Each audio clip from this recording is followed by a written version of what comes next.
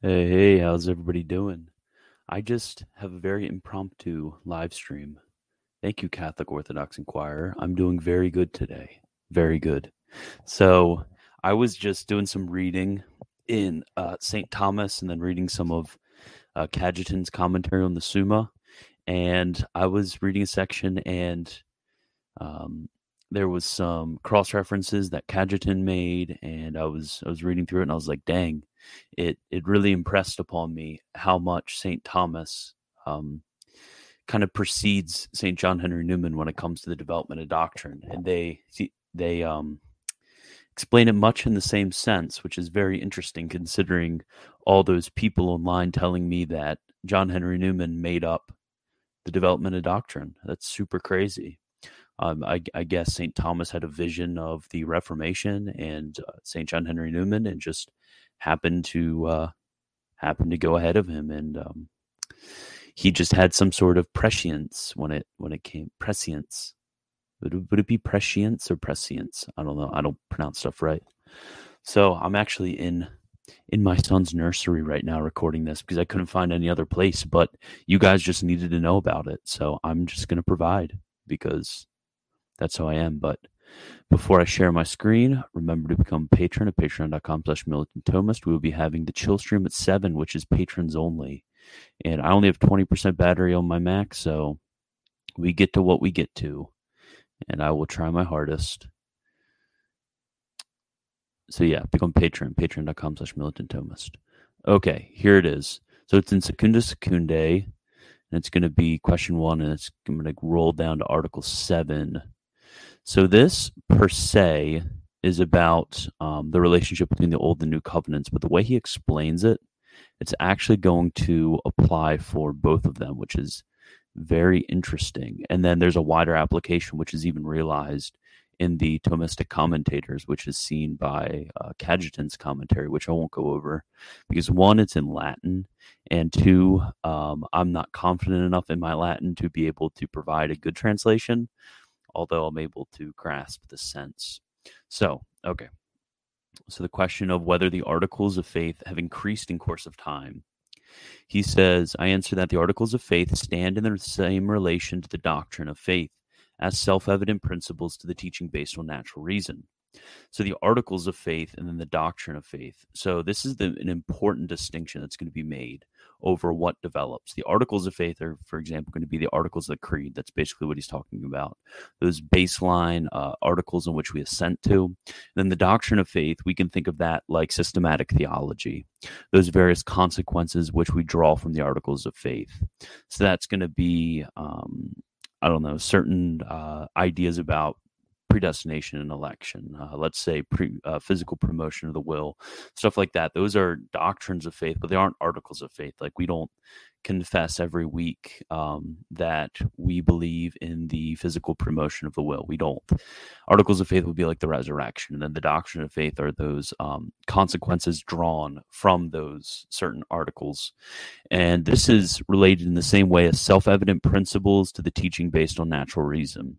So that would be like the principle of non-contradiction, the fact that something can't be X and not X, and then those consequences drawn from it in philosophy. So there's an analogous relation between the two, which is, properly speaking, an analogy of proper proportionality. Okay. So among these principles, there is a certain order, so that some are contained implicitly in others. Thus, all principles are reduced as to their first principle to this one. The same thing cannot be affirmed and denied in the same way, as a philosopher states. So when it comes to all philosophy, everything is reduced to this one principle and contained implicitly in it.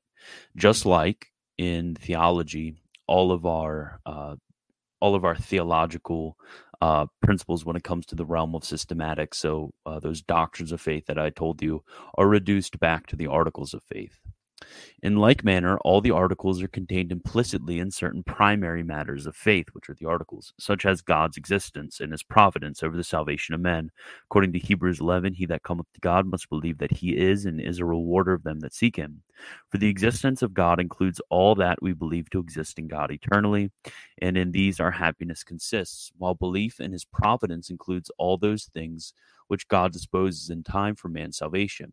and which are the way to that happiness. And in this way, again, some of those articles which follow from these are contained in others. Thus, faith in the redemption of mankind includes belief in the incarnation of Christ, his passion, and so forth. So again, that same principle just being given an example. Okay, now he's going to make the application. So accordingly, we must conclude that as regards the substance of the articles of faith, they have not received any increase as time went on.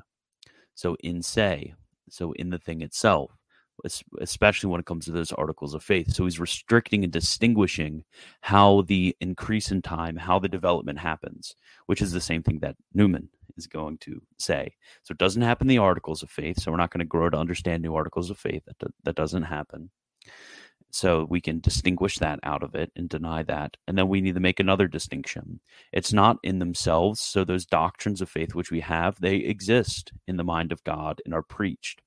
But in subiecto, so in the subject, in our understanding, they have increased over time. So we make those two very important distinctions, which most of the people who are commenting on Newman's development of doctrine, they don't understand these two distinctions. But St. Thomas obviously does.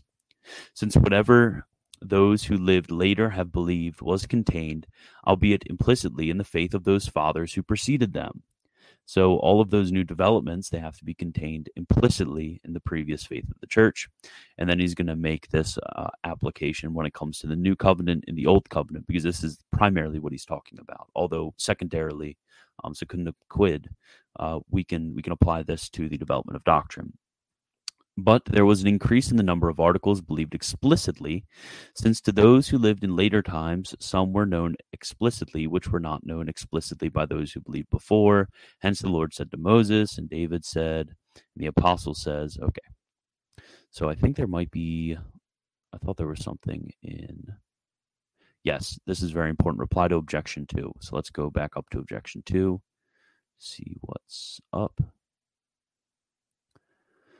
So further development has taken place in sciences devised by man on account of the lack of knowledge in those who discover them, as the philosopher observes.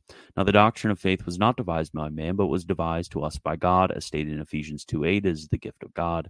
Since then there can be no lack of knowledge in God, it seems that knowledge of matters of faith was perfect from the beginning and did not increase as time went on. Okay, that's going to be a main objection that people are going to give against this, and he makes this distinction between in se and in subiecto. That's very important.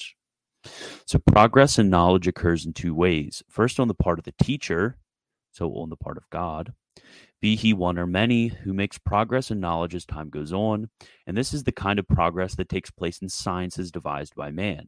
But we're going to deny that this takes place in sciences devised by God, because God does not learn anything new.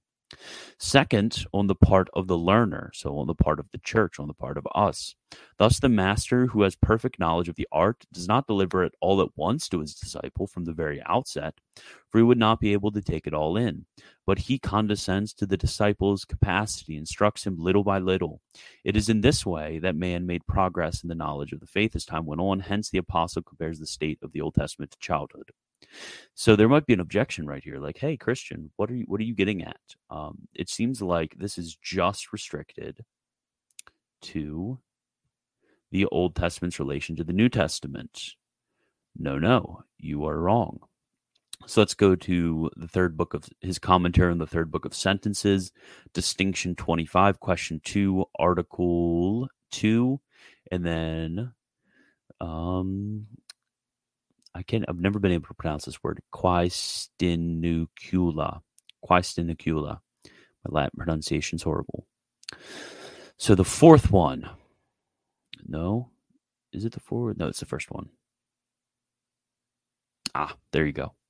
And this is the question over whether the faith progressed through a succession of time as far as those things would be believed explicitly. So basically what we talked about.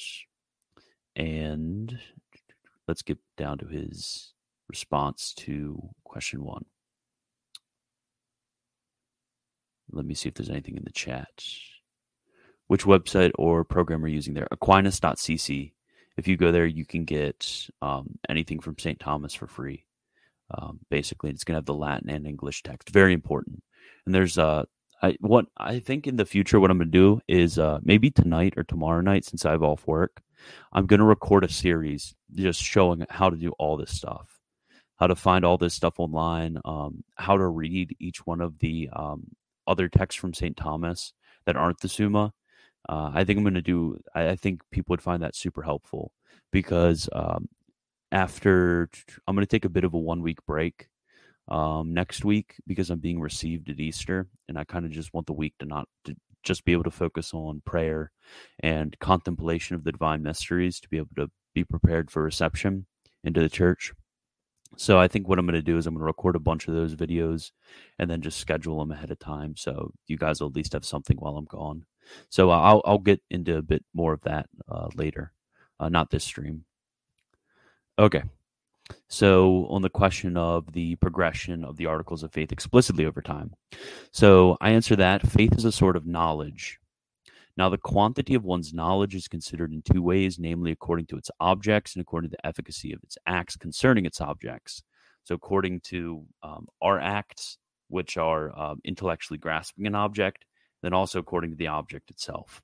So remember, use those two categories: in se, in the thing itself, and then in subjecto, in the subject of us. So he's making the same exact distinction as St. John Henry Newman makes in his On the Evolution of Catholic Dogma.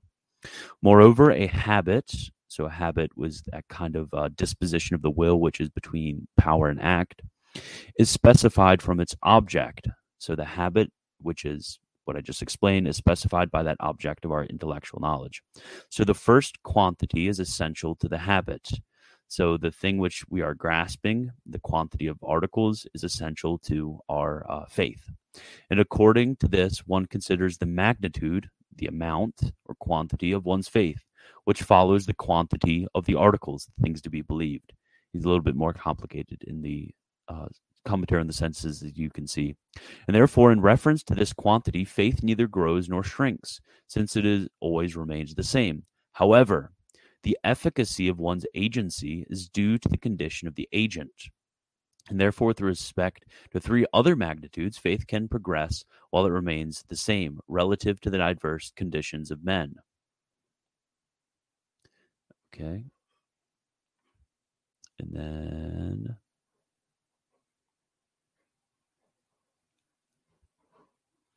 yes. Okay. Now, in the act of faith, three things are found relative to which the quantity of the efficacy of faith can be considered. Two of them are according to its proper nature, namely to think. In reference to this, faith is said to be great in cognition. Now, we got to get through this paragraph. The end of this is where it's going to be important. And to assent. And in reference to this, faith is said to be great in its constancy, since assent indicates certitude and determination, as was said above. However, the third is in the act of faith insofar as it is informed by charity. In reference to this, faith is called great in devotion.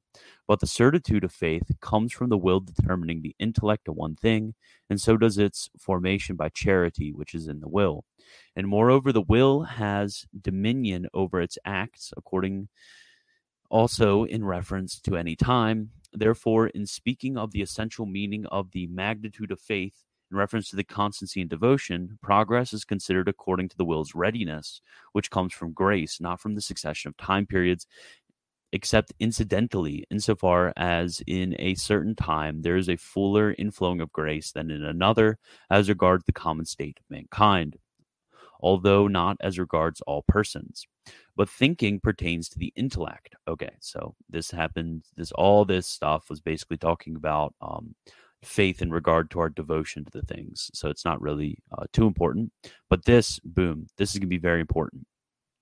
So glad you stuck with me. But thinking pertains to the intellect, the virtues of which require experience and time, as is stated in Ethics 2.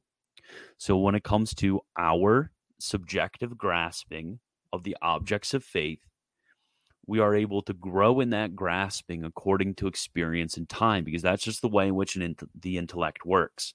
So really, the anti-development of doctrine people just don't know how the intellect works. It's just a terrible anthropology. It's very sad. It's very, very terrible. And therefore, the quantity of faith that is in reference to the knowledge of its articles, speaking according to its essential meaning, does grow according to change of time. So when it comes to our knowledge of the articles, even according to the essential meaning, it grows according to the change of time. Okay. And then you still may say, like, well, Christian, this is just speaking of the individual grasping of the articles of faith. This isn't talking about the development of doctrine in the sense of the entire church. Well, I'm glad you said that, because when it comes to the reply to objection 5, where is it? Here it is. Reply to objection 5, we have him treat this exact thing. So I'm so glad you objected that. So he actually is speaking about when it comes to the knowledge of the church and in the science of theology growing over time. So something that is contained in an article can be made explicit in 2 ways. This is another important distinction that he's going to make here. In one way, insofar as one article, but I'll actually just highlight this whole, so we have the one distinction clear.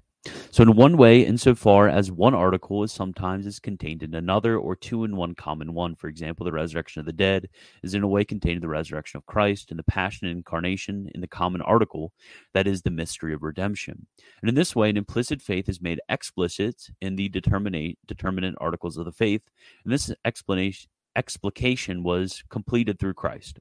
So this explication of the articles of faith contained in one another, remember, articles of faith, not doctrines of faith, so those dogmatic articles, this was completed through Christ. So in this way, it cannot grow at all. All of these relations of implicit and explicit with the articles of faith, that has been completed through Christ. This does not grow. So this is why one may not add or take away from his teaching as regards the essentials of faith, as it says at the end of Revelation. But before the coming of Christ, it was not complete. This is why, even as regards the great, it grew according to the diverse time periods. So when it comes to the articles of faith, right here, this is why we can't add or take away from Scripture. And this is the sense in which he explains the relationship between the fathers of the Old Covenant and then the New Covenant. This is the way in which he's speaking of. So if you're going to make all of these objections that I've brought up and then I've responded to, St. Thomas, all you have to do is just read them holistically, and he's going to answer these questions. But in another way, so there's a second way in which an article could be made explicit. Boom. In another way, that which is contained in an article is not an article, but something antecedent on the article. So this is when it comes to the doctrines of faith. The doctrines of faith, very important. And with respect to this, the faith can be made explicit every day. And it has been made more and more explicit through the study of the holy. So when it comes to those doctrines of faith, which are antecedent to the articles, so those things which are connected in a certain way to the articles, but aren't articles themselves, like using our example of the physical promotion of the will, or of any number of those doctrines of faith, not the articles of faith, they're made explicit, more explicit every day, and they're made more explicit through the study of the holy. Remember, it's in the subject, and it has to do with the doctrines of faith. So these are very important distinctions that St. Thomas makes, and you can apply them to the verses of Scripture, which are often given against the development of doctrine. For example, let's say objector says, it seems that the development of doctrine does not happen, for it is said that the faith, it is said by St. Jude that the faith was delivered once and for all to the saints. But we would respond that we would distinguish regarding the articles of faith, I concede. Regarding the doctrines of faith, I deny. Very important. Or actually, we would go further when it comes to this language. So regarding the articles of faith, I concede. Regarding the doctrines of faith, I subdistinguish. Regarding in se, I concede. Regarding in subiecto, or in the subject of the church, contemplating the articles of faith and doctrines of faith, I concede. Or did I deny? I can't remember where I am right now. I'm doing this on the fly. Whatever the opposite of what I just said. Okay. So, yes. Let me see if there's anything in the chat.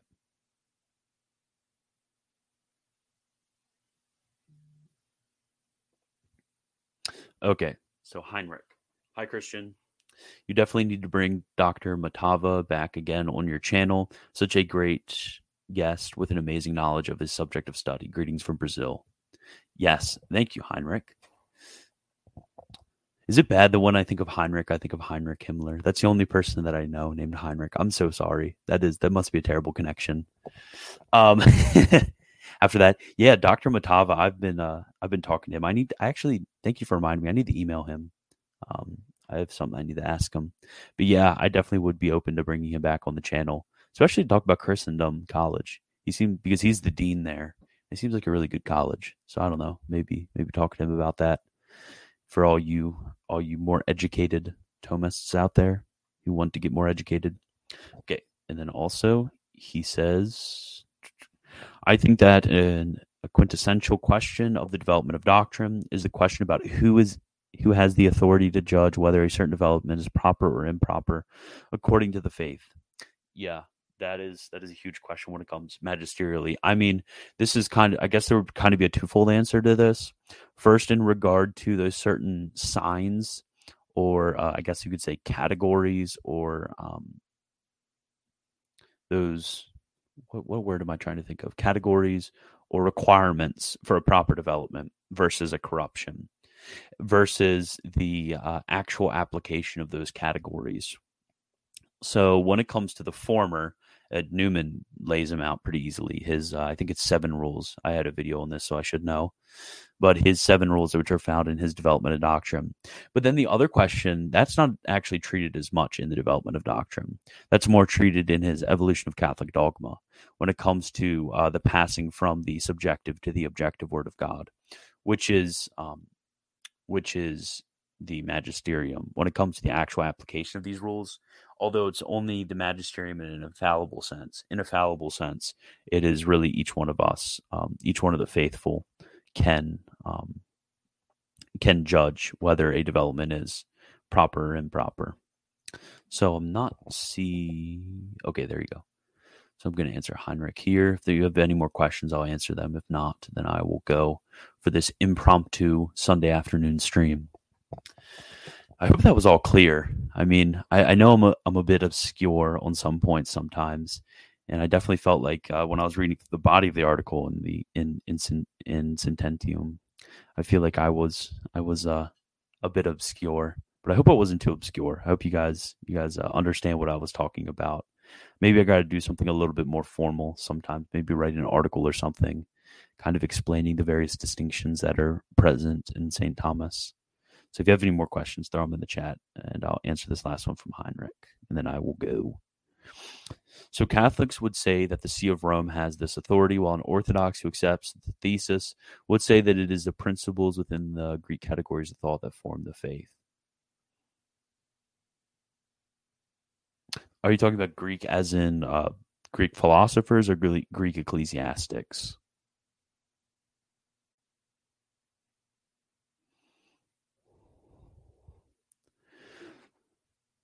The latter is an a posteriori form of knowledge that is discerned through the study of ecclesiastical history. Oh, yeah, I get what you're saying. Yeah. Okay, thank you for that clarification. Yeah, I get what you're saying. Yeah, but again, I mean, the issue is definitely going to be because people make it sound like, I mean, we're kind of guilty of this too when it comes to having the magisterium. People make it sound like ecclesiastical history is just like, just read the fathers and find out what's up. It's definitely not that easy. It is a lot more difficult than that. And fathers will have differing modes of expression, sometimes different doctrines and different beliefs when it comes to certain articles. Sometimes they're not even treating the question which we're looking for. Sometimes they're treating questions which we don't even care about. So it's a lot more difficult when it comes to not only synthesizing and reading the fathers, but also applying the fathers. So I think, I don't know, I've always found the Orthodox theory on this a bit naive when it comes to the actual practice of reading the fathers. It's a lot more difficult than that. And that is especially seen when it comes to even the early battles over certain heresies. This especially comes to fore when it comes to the iconoclastic controversy, when it comes to how are we reading the fathers before us. And then even in things like the Arian controversy and the controversy surrounding the Council of Chalcedon and the Council of Ephesus, there's definitely a lot of issues when it comes to reading the previous tradition and applying it to the question at hand that isn't as self-evident as it would seem. It seems just as naive as as your normie evangelical coming to Scripture and just saying, "Well, just read the Bible, and you'll be able to figure it out. I just get all my doctrine from the Bible." It just seems like that, but applied to the church fathers. It's like solum patrum, I guess you could say. Okay, that's all I see in the chat. Thank you guys for showing up, and I will see you later at the chill stream. And then late tonight at, I think, 11 p.m., something like that, I'm actually doing another stream on the necessity of religion, arguing kind of from natural law to why religion is necessary against the impious atheists of our day. Oh, I see another thing popped up. Well, my language comes from my reading of George Florovsky. He really struggles against Harnack's thesis. Harnack, more like Harong. Yeah, Harnack, he was trying to apply. Why can't I think of my continental philosophers right now? The dude with the thesis, antithesis, synthesis sort of way of what was his name? He's kind of like the father of philosophical evolutionism. What is it? It starts with an H. I can't, for some reason, I can't remember his name right now. I think it starts with an H. Hegel. I'm so embarrassed right now that I couldn't think of Hegel. You guys shouldn't be listening to me. Yeah, but when it comes to basically anything, I mean, I'm trying to expand my my knowledge base, but like for as long as I've been reading, I haven't really cared about anything like past like 17th century. So I'm trying to expand it by reading a lot of Garrigou-Lagrange recently, and him dealing with the philosophers of his day, and him dealing with the tradition of Thomistic commentators. So that's what I'm trying to expand my knowledge. I'm trying, guys. I promise. But yeah. Okay. Yeah, I don't really have much comment when it comes to Harnack. I basically heard about him in some church history classes, and then I heard Harnack super bad because he has the one theory when it comes to like the Christianity with the Pauline and the Petrine sect and stuff like that. At least I think that's him. I don't know. You guys shouldn't be listening to me. Okay. Thank you guys. Appreciate it. I will talk to you guys later. Oh, wait. Gosh, you guys are really... Hegel didn't use the thesis, antithesis, synthesis model. Who did? I need to know. Where am I getting that from? Did I just make that up? He's a Marcionite. Yeah, doesn't surprise me. Many such cases.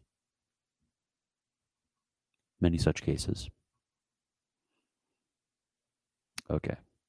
Who was the thesis, antithesis, synthesis? I'm just gonna Google it.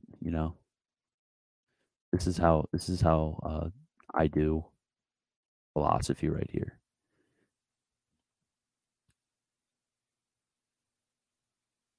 Hegel's the internet says Hegel. Wikipedia says Fitchian. But somebody else says Hegel. Man, the internet is really failing me right now.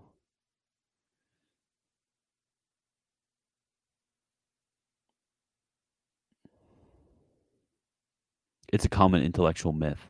So you're just speaking about like, yeah, I get what you're saying. Hegelians tell me Hegel never used it. Yeah, I get what you're saying. It's kind of like, what's another good example? There's plenty in theology, but I can't think of an example right now. Yeah, I get what you're saying. I'm catching what you're throwing. It's like the sort of Calvin versus the Calvinist myth, kind of in that genus right there. People do it all the time, and I mean sometimes they're right that the specific language isn't used, but the concept is used. I don't know. I've never read Hegel, and I have no interest in ever reading Hegel. I prefer to stay ignorant of the continental philosophers. for the good of my own soul. Because I've actually been I might pontificate for another minute or two. I've been talking with people, and people a lot of times will ask me about like, oh, I was watching this I don't know, atheist or this Muslim or this Jew or this Protestant or something, like, ooh, help me with it, and stuff like that. And sometimes I just want to tell people that there was a reason that there was an index of forbidden books. Like, you have to be really careful with what you're watching and reading, and you have to make sure you're equipped with the actual doctrine as articulated by the best of our authors before you start even getting into objections on that doctrine. I think that's a very virtuous thing. Is you have to recognize your own intellectual limitations, and you have to recognize that there's dangerous waters you can wade in if you try to go beyond your own intellectual capacities and try to read heretical authors. Like even like in the post-Reformation, I was thinking about this because I was reading about the life of Saint Bellarmine, and when it came to Bellarmine, with him reading like Calvin and Luther, that he would have to sit with the head of his order and read. And he was like, he had a high position in the church at this time. Like, come on, like, this guy's obviously not going to apostatize, but they were so very careful when it came to the reading of heretics, because this can easily happen, that even if you're just reading it for research purposes only, it doesn't stay like that. So I mean, yeah, that's really all I have to say. And there are so many examples of this. Like, I think Vermigli was reading Bucer when he converted. I think both Calvin and Cranmer, I think it was from reading Luther and some of his works. And there's just many such cases when it comes to Catholics converting to heretical sects through reading, through curiously reading certain books for research purposes only. Like, be very careful about that. That's why I don't read Hegel, because I don't want to be I don't know much about the topics of philosophy, so I'm just going to stick with what the magisterium has stamped as being orthodox. So, and then maybe once you've gained a good framework of it, you can delve into watching videos of other people and reading their books and stuff like that when they disagree with the orthodox position. But you have to make sure you're not just hopping in there just because you're interested. Like, that's very, very dangerous. Am I a Roger Scruton fan? The only person I've ever talked about Scruton with is Swansona. So that's just not my cup of tea. You guys have to realize. People ask me to. No, I'm not picking on you, James. But people ask me to make this is also when it comes to intellectual humility and knowing your limits. Is people ask me to do videos on stuff, like somebody the other day asked me to do a video on the SSPX and their canonical situation, but I realized my limitations. I'm not a canonist. That's not where any of my expertise is. I have a very limited group of doctrines. That may be presumptuous to say I even have a grasp of anything, but I have a very limited scope of stuff where I feel comfortable talking about. And if I don't know about something, I'll just tell you guys. Like, it's better for the both of us, because I mean, if you try to pontificate on stuff you don't know about, that's just a recipe for getting embarrassed and having people show you up that you don't know what you're talking about. It's very embarrassing to go down that route, and I guard myself from having to walk back my steps and say that I overspoke and that I was actually just talking about stuff that I don't know about. And that builds a relationship of trust too when it comes to me and you guys, because I don't want to abuse your trust by presuming to speak on something authoritatively that I don't know about. Yeah, so that's that. Those are my brief reflections. So thank you guys, and actually it's Sunday, so God bless.